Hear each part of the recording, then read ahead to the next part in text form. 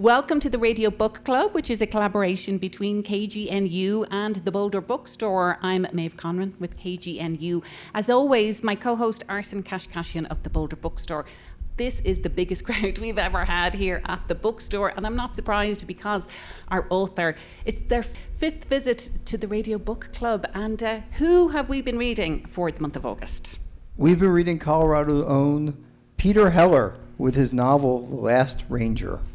Peter, your last books have been very much set in Colorado. This time you're taking us to an iconic part of the American West, Yellowstone. Why Yellowstone? I didn't mean to. You guys know, if you've ever heard me talk, I always start with the first line. I never plot. I never really have an idea. I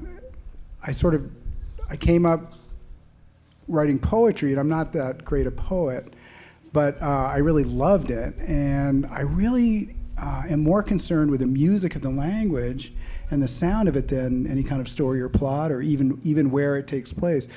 So when I sit down to write that way, I start with the first line, that sort of whose cadence I love and the music of the language that I love, and follow it into the next, and then I sort of bump into whatever's on my heart and whatever concerns me. And the last few years, even during COVID, I've gone up to Yellowstone, to the Lamar Valley, which has been called the American Serengeti, and it's a place that hosts, is habitat for herds of elk, of deer, has many grizzly bears, and it has several wolf packs. When I first got to Yellowstone, I thought it was going to be like Jellystone, sort of clownish or cartoonish, I guess. But it is a circus, along the main roads. But I found that as soon as you get off the main road and go up the little tributary creeks and follow a trail up, you get half a mile from the parking lot, and there is nobody. I mean, nobody likes to walk more than 100 feet, apparently.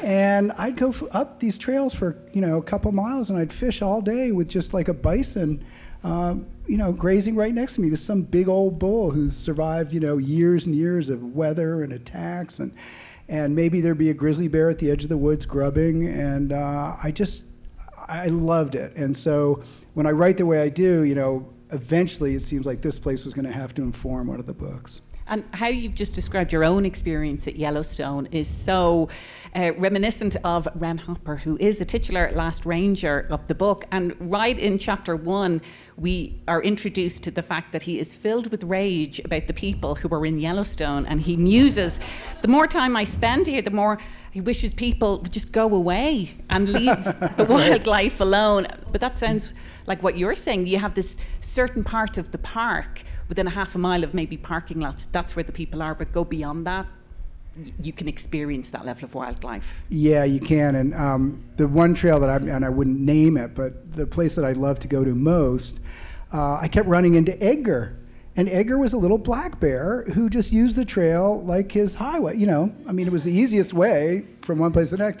And these videos kept circulating that people would show me that were going viral of Edgar getting pepper sprayed by people, and you'd hear, you'd see the camera start to, the phone start to shake, and you'd hear someone say, oh, he's coming, it's a bear, he's coming, and then you'd see the can come out, and then Edgar would like shy, and you could tell it really hurt his feelings. I mean, he looked like his feelings were hurt, and he'd like go away, like, why are you guys being so mean to me? I'm just using the trail.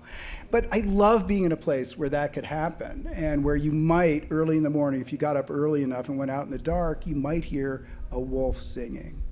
And you might climb a little hill where there's some really dedicated naturalists setting up their spotting scopes, and just at first light, they might let you look through one of the scopes, and you might see wolves at the edge of the trees watching a herd of elk, and then it's like the wildness just prickles over your skin. It's like a feeling that I had never experienced before, and I just loved it. And I also love being in a place where you're not at the top of the food chain.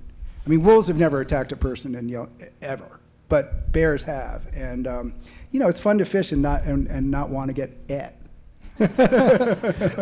Well, you write very beautifully about the wildlife in Yellowstone, and I think it's amazing. And I think one of the major characters is studying the wolves, and the wolves really play a major part. And the reintroduction of wolves has really changed that landscape, has changed what Yellowstone is now compared to what it was before the wolves came. And maybe you can talk about how does that fit into the novel, and what do you think about that? Yeah, the trophic cascade thing. So my enforcement ranger, Ren, he's my sort of protagonist. He lives in a little cluster of cabins in the middle of the Lamar Valley. It's a shallow river that runs through meadows. It's hemmed in on either side by steep ridges of black timber and rim rock, and it's just beautiful. And there's these herds of animals. And he lives in a cluster of cabins. It's called Buffalo Ranch, or the Lamar Ranger Station, and it's where they first reintroduced the wolves in the mid-'90s in '95. The pens are still there, where they brought the few wolves to acclimate to their new surroundings before they let them go. And Hilly is his nearest and only neighbor. She lives in a cabin just up the hill, and she is a famous wolf biologist. She's been on Nova, History Channel, National. She advocates for the wolves, but she really likes wolves better than people. But she likes Ren. And so if he's up early enough on his porch with a cup of coffee, she'll stop by and they'll share coffee together. And you guys know how much I love porches and coffee. I could have written the whole book about that, with a good view. But long and short of it is that at one point she tells Ren, because he doesn't really understand the importance of the reintroduction. He thinks wolves are charismatic, they bring in tourists, and they look great on a T-shirt. But she explains to Ren, she says, "Hey, Renito, let's get this straight. I know you're just a cop, but..." and she tells him what happens when you reintroduce an apex predator to an environment that has been ravaged by overpopulation of grazers like elk and deer. So what happens is the wolves come in, and this happened in Yellowstone. They cut down the elk herds.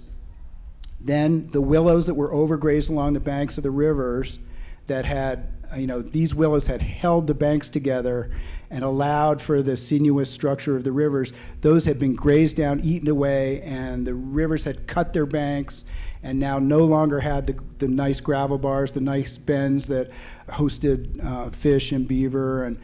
And so when you cut down that overgrazing, all of a sudden the willows come back, the banks are restored, the rivers get again their sinuous nature, gravel bars, insects, fish come back, all the birds that feed on fish come back, beavers come in, they back up water with their dams, then you have perfect habitat for moose. The moose come back. This creates microclimates. Groves of aspen come up where the saplings were overgrazed. Now you have a moister microclimate. So it even changes the weather, and now you have a healthy ecosystem again. It's remarkable. It is amazing. I was wondering, you write so wonderfully about this stuff. I was wondering if you could read a passage for us about the wolves and about some of these things we're talking about. I happen to have it right here. Look at that. Hilly's truck was not in the turnaround. Sometimes she stayed out late to observe nocturnal hunting behaviors and didn't get in till the middle of the night. He dropped his pack on the porch and pulled out his wet gear. He hung his waders from a nail on a porch post and left his fishing boots on the top step. He had his hand on the screen door when he heard it, very faint. He held his breath and turned an ear and listened. Far off, but clear, the strain of a single wolf. Two barks testing the night, almost like a tuning, the confirming plucks of a string, and then a rising, resonant howl that froze the stars in place and dropped and hollowed like a woodwind, and crescendoed again. The night went taut like a drumskin, as if the solitary wolf had willed all of creation into a sounding board or bout for his song. That's what it was, music. It rooted Ren to the floorboards. The cry climbed and thinned and wavered. It held desolation and yearning and joy all together. Somehow. The hairs on the back of Ren's neck stood up. He wondered if it did the same for the others in the pack, raised their hackles, but not in anger, in ferocious love, because as another wolf lifted her voice in answer, she was much closer, somewhere at the base of Druid Peak, And as another and another loosed a pitched cry from across the valley, that's the way it sounded, like the most desolate, life-affirming love. That's Peter Heller reading from The Last Ranger. And Peter is here in front of a crowd, as you've just heard, at the Boulder Bookstore. And wolves are central to the book. Right now, the big part of Colorado politics after Colorado voters, mostly voters on the Front Range, approved a measure to reintroduce wolves, and that is supposed to happen by the end of this year. There have been community meetings happening all over the state in the build-up to this, and it's been interesting to hear the different attitudes to wolves. And you explore some of the various different attitudes to wolves in here. There's this idea that they are central to an ecosystem being healthy, and you explain that. There's also this mythical idea that we have about wolves, their role in the West, but then there's very much an idea that people see them as pests. Ranchers see them as destructive, and you kind of explore all of that in the book. And I know in your acknowledgements you acknowledge many biologists and wolf experts that you spoke to. So what were some of those nuances that you explore in the book that you heard when you were researching attitudes to wolves? It's such a tough issue. I mean, ranchers. So Montana in 2021, the legislature voted to mandate a decrease of the wolf population in Montana, and they had very strict quotas on the counties or the hunting units bordering Yellowstone, and they lifted those restrictions. And in 1 year, Yellowstone lost. They estimated there were maybe 140 wolves in the park, and it went down to 89 in 1 year. It devastated the packs in Yellowstone, and these are packs that had taken decades and decades to restore and build up. Thank goodness now they think there's about 108 or 109 wolves again. And the Junction Butte pack, which is the one I write about in the Lamar Valley, lost a bunch, and they're back up to full strength again. So we're really relieved that they seem so resilient. One of the issues that Montana faced when they voted for this was ranchers fearing predation by wolves, and it turns out that in 2020, I think it was, there was one documented case of livestock predation by a wolf pack. So it exists, but maybe not enough to justify the wholesale wiping out of a species. And so I think it's an interesting thing. I think it's really mostly about education. I think once people get educated, I met a rancher. I went to observe wolves up in Hudson Bay. There's a pack up there, or several packs that nobody knows about them. Nobody knows what they are. They don't know if they're gray wolves, timber wolves, cloud wolves. They're almost twice as big as Yellowstone wolves, and they predate polar bears, cubs and old ones, but they're big wolves, and they're super territorial. I think wolves are, I feel like they are mythic. I think it's really necessary to have apex predators. It's been shown again and again that it keeps ecosystems healthy, both aquatic, marine ecosystems and terrestrial ecosystems.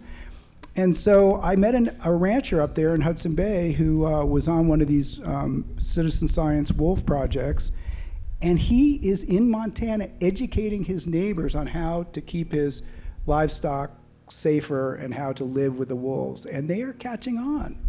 They don't want to spend a lot of energy, killing wolves. They got better stuff to do, like watching Yellowstone. Me too.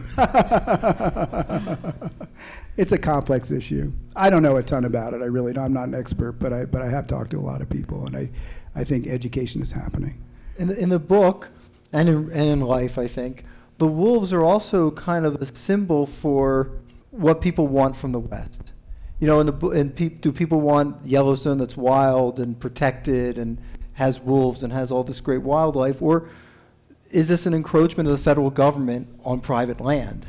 Land that could be private or should be private, and so you address a lot of those those issues in this book as well as just the wolves. It goes beyond the wolves. Yeah. These conflicts that Wren finds himself dealing with as the ranger.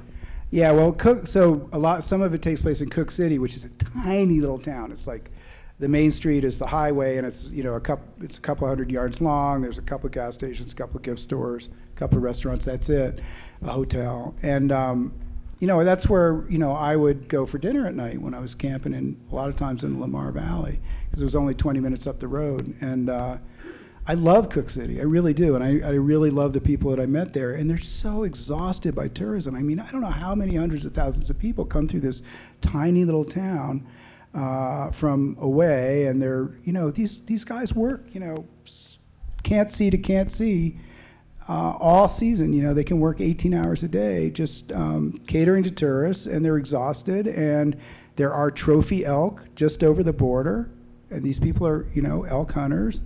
And a little hunting season would be kind of awesome in Yellowstone, and maybe a little logging would be good. Maybe a little mining would be all right.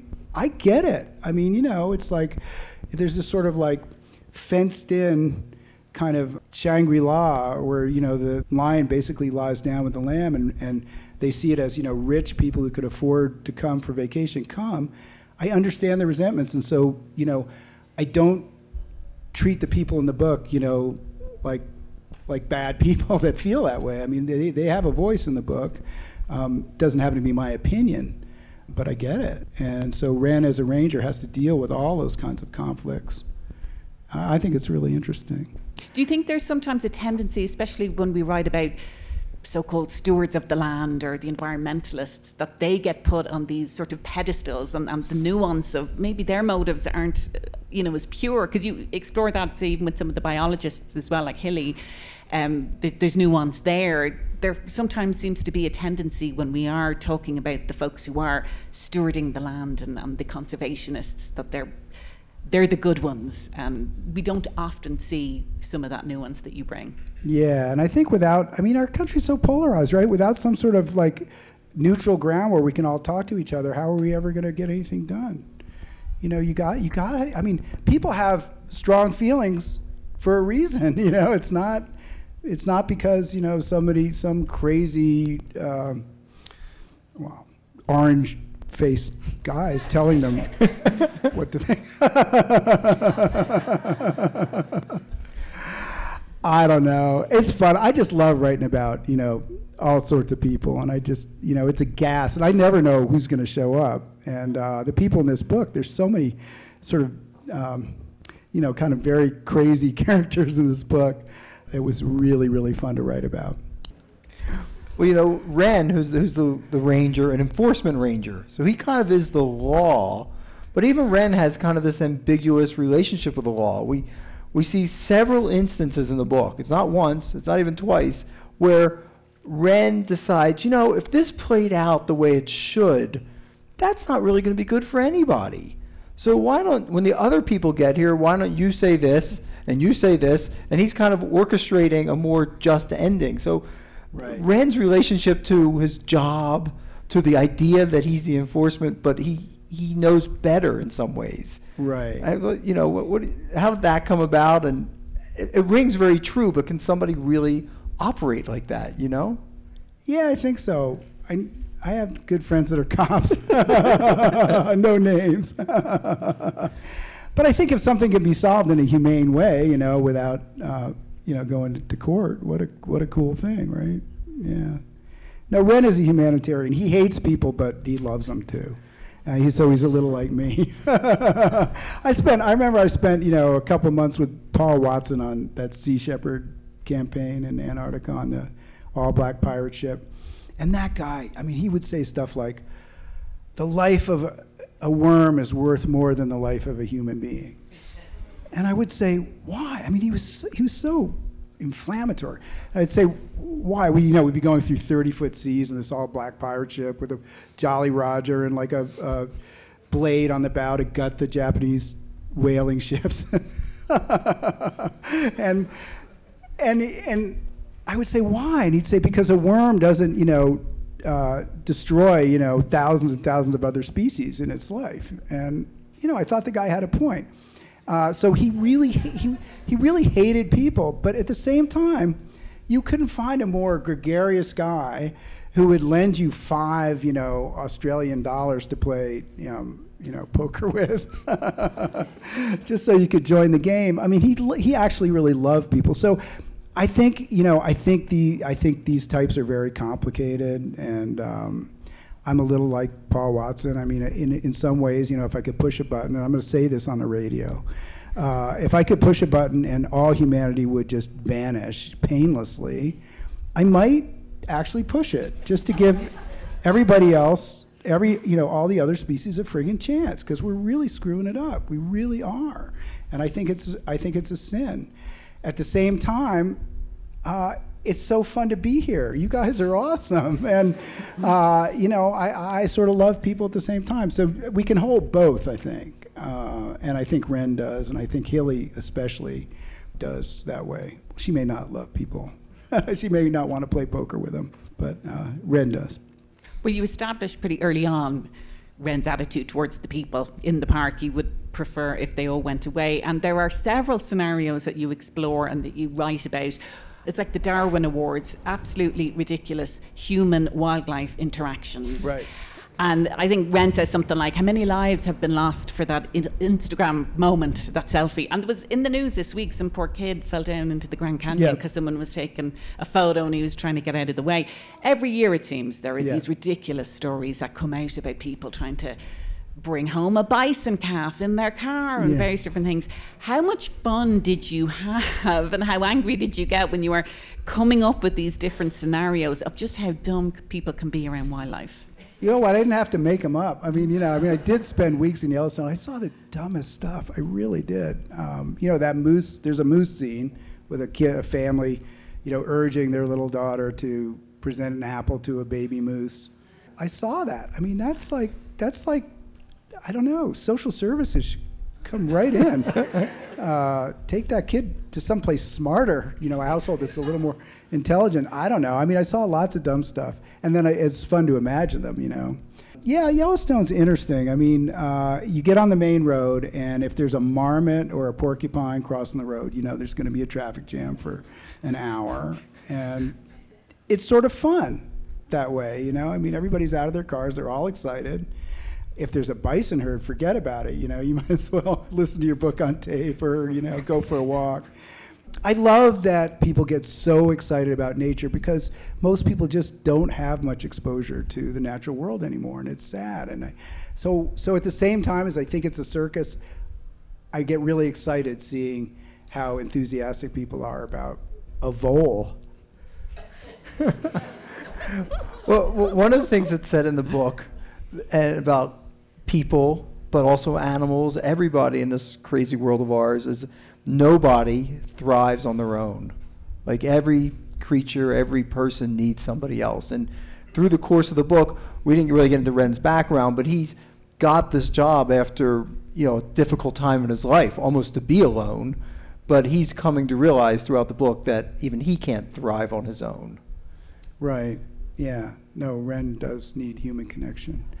And one of his best friends is Tenor, the janitor, who he's the maintenance guy who takes care of the pit toilets and stuff. And he reminds Ren of Santa Claus because he's got a big belly and twinkling eyes and little granny glasses. And he's like the happiest man on earth because as long as he gets his restrooms clean, he can go fishing. And so Ren sees him every day, and it gives him that kind of, he sees Hilly and he sees Tenor, and that kind of grounds him and gives him, and that, this is aside from all the, the visitors, which are a whole nother deal. But he has good friends that really ground him, and it was really fun writing those relationships. Tenor's a hoot. I mean, Tenor told his wife Sandra, who runs a bar in Cook City, that he would never, ever buy a can of Copenhagen again. And so he depends on Ren coming by in the morning on the way to fishing to give him a big dip. So anyway, it's really fun to write those characters. And the way I write, I don't design the characters, I don't engineer them, I don't plot. And so when they show up, I'm always just so glad to see them, especially if there's somebody like Tenor who's so generous-spirited and funny.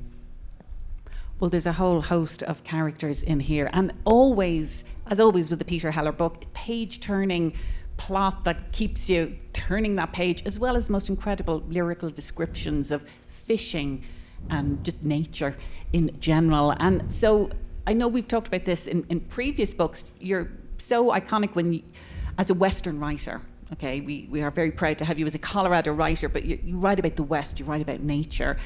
What are the ongoing challenges with that, as we're seeing ongoing destruction, the climate crisis, more and more nature and wild areas being lost to various different things? How does that change you as a writer in your writing process? It's very hard to be an artist right now, because what's happening in the world, is very, very painful if you're aware at all. And sometimes I feel like, I'm playing the violin on the deck of the Titanic. And who am I playing to? This tsunami of climate change is coming, of habitat loss. And it's so sad, it's so heartbreaking that coral reefs are dying, that, tens and tens of thousands, probably 1 million species depend on these reefs, and they're really going away. How do we deal with that as human beings, as moral beings? It's very tough, and sometimes I think I should just quit writing fiction and just dedicate myself to, doing a startup that will help people log in their environmental contributions in their neighborhood, in their city, in their country, and I think that's a cool idea, and help people, get community that way, and feel like incremental changes are making a difference. And then I think, dang it, I'm a storyteller. I don't want to spend 5 years doing a startup and coming to Boulder and finding venture capitalists, it's really tough. Like, what do we do? And so I've come to the conclusion that, we do what only we can do, like Sheed said, and, I tell stories. I love it. That's where I get into flow. And then the rest of my day, be as responsible as I can. And hope, I think that these issues are inevitably inform the fiction, and I tell myself that maybe that might make some difference. Maybe it might prompt some people to get to Yellowstone, to get out into the mountains, to become aware of these other species as important citizens of the planet as we are. I mean, I think that's the education. It's like, hey, all these other species have a vote. They have just as much of a right to be here. We've all evolved for over billions of years to this point. Let's respect each other. If I can engender that in the fiction, well, good. I'll keep fiddling. Well said. I think I'm biased this way because I spent my life in the bookstore selling books, but I believe that narrative has such power, and you do such wonderful things and have so much force behind your storytelling that so much good can come from that. And who is able to set the narrative or control the narrative can make a big change in this world. And I think you're one of the people. And so definitely don't want you doing a startup. Me neither. That button that you're fantasizing about either. The painless destruction. I asked Marilyn Robinson about that. We were talking, she was my teacher at Iowa, and I said, would you push the button? She goes, no, because nobody would monitor the nuclear plants and they would melt down. I thought that was very pragmatic. Well, we're going to say goodbye to our radio audience right now, but we are going to be continuing in the podcast, so please make sure you're subscribed to the Book Club podcast. We're going to have questions from the very large audience that's here at the Book Club, but we'll give a round of applause to Peter Heller, his latest book, The Last Ranger. Thank you. Thank you so much, you guys. Thank you, guys. And as we always do at the end of the radio episode, we announce what we're reading for the next month. So for September, Arson, who are we reading? We're reading Ramona Ausubel, who has a novel, The Last Animal. This is about a few people who stumble upon a perfectly preserved baby mammoth and what they might be able to do with that perfectly preserved baby mammoth. So we're entering nature again, and maybe what the future might hold. And another great Colorado author. You can catch that on the 4th Thursday of September at 9 a.m. on KGNU. But subscribe to the podcast so you never miss an episode. For the Radio Book Club, I'm Maeve Conran with KGNU. As always, my co-host, Arson Kashkashian. Thanks, Arson. Thank you, Maeve.